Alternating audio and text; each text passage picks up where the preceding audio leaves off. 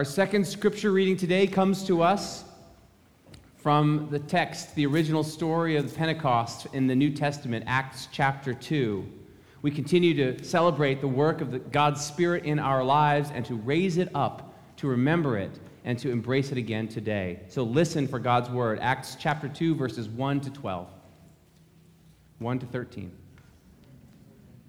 When the day of Pentecost had come, they were all together in one place, and suddenly from heaven there came a sound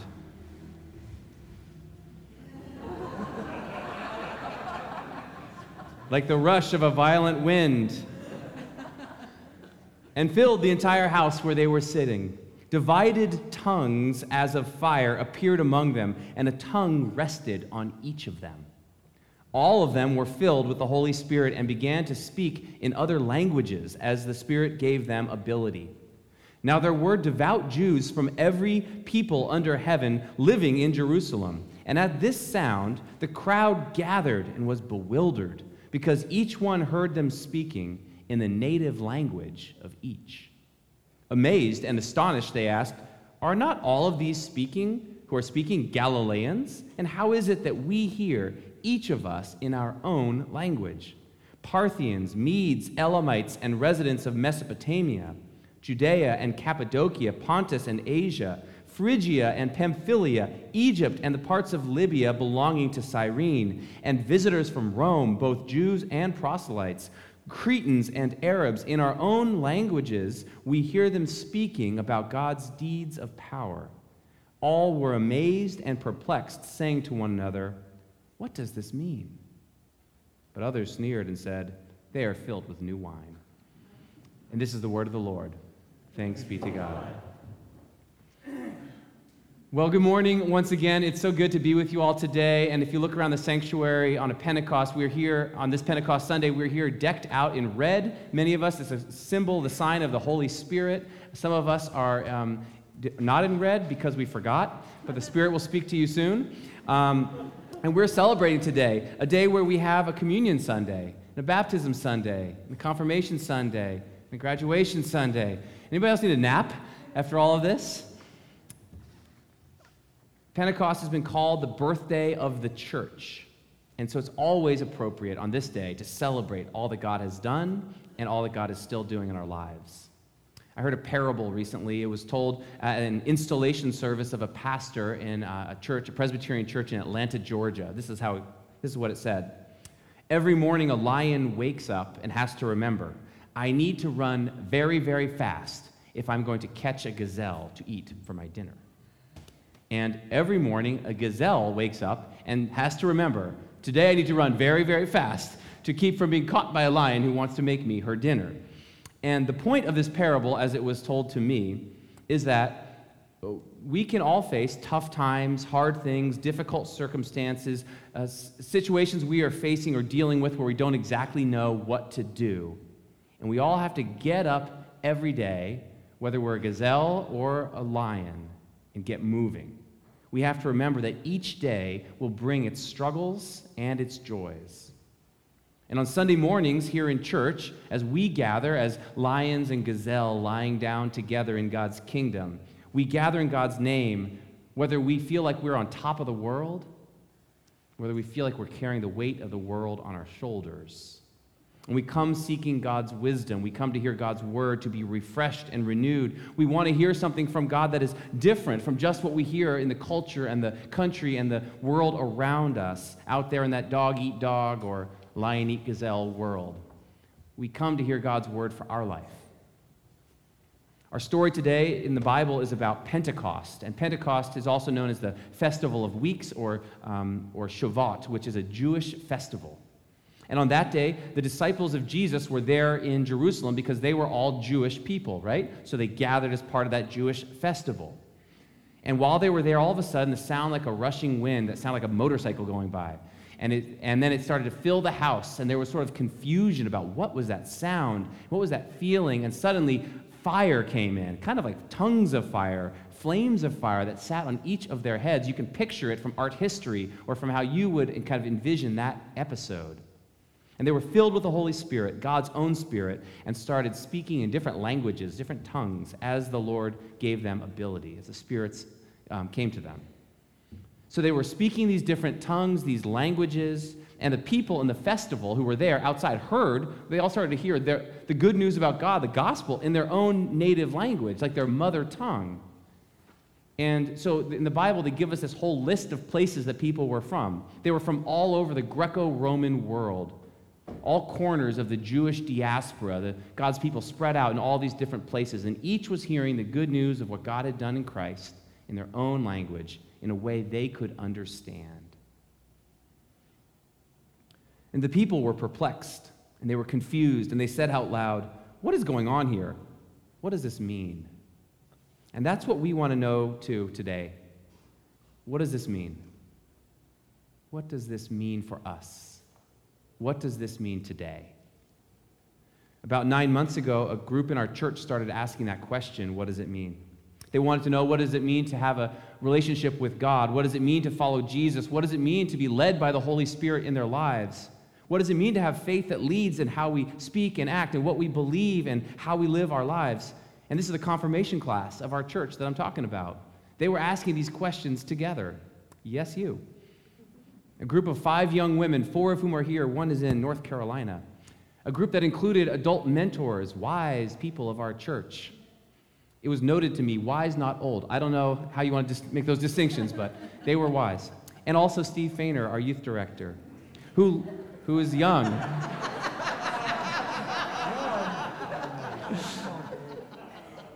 Not to be confused.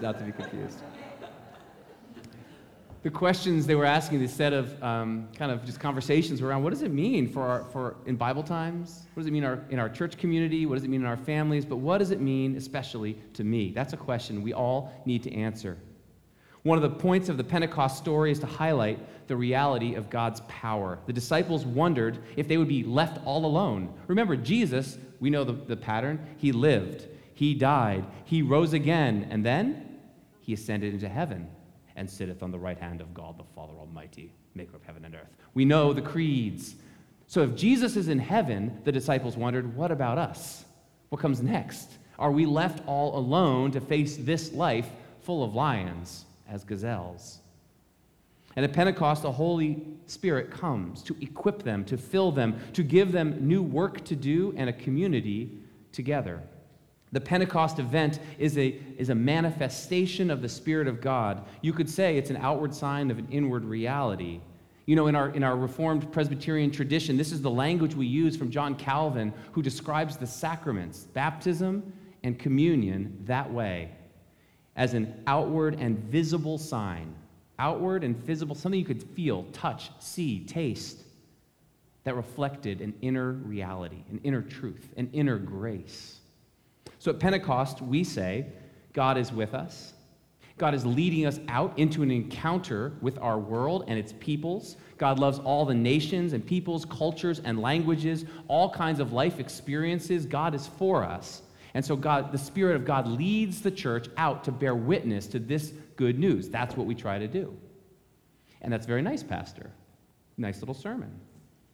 But what does it mean to me? What does it mean today?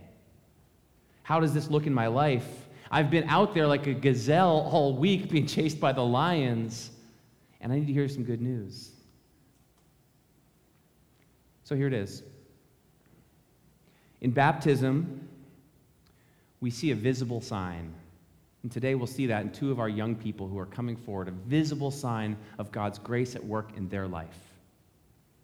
And you, who were baptized maybe many years ago, you, as you watch a baptism happen today, you can also be encouraged and reminded of this same truth. God's grace is for you.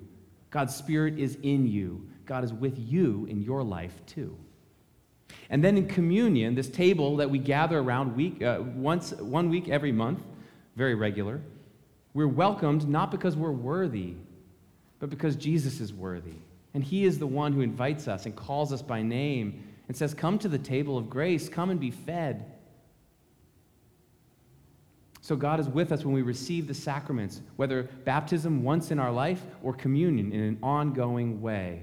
A few years ago, I went on a trip to East Africa and the Middle East.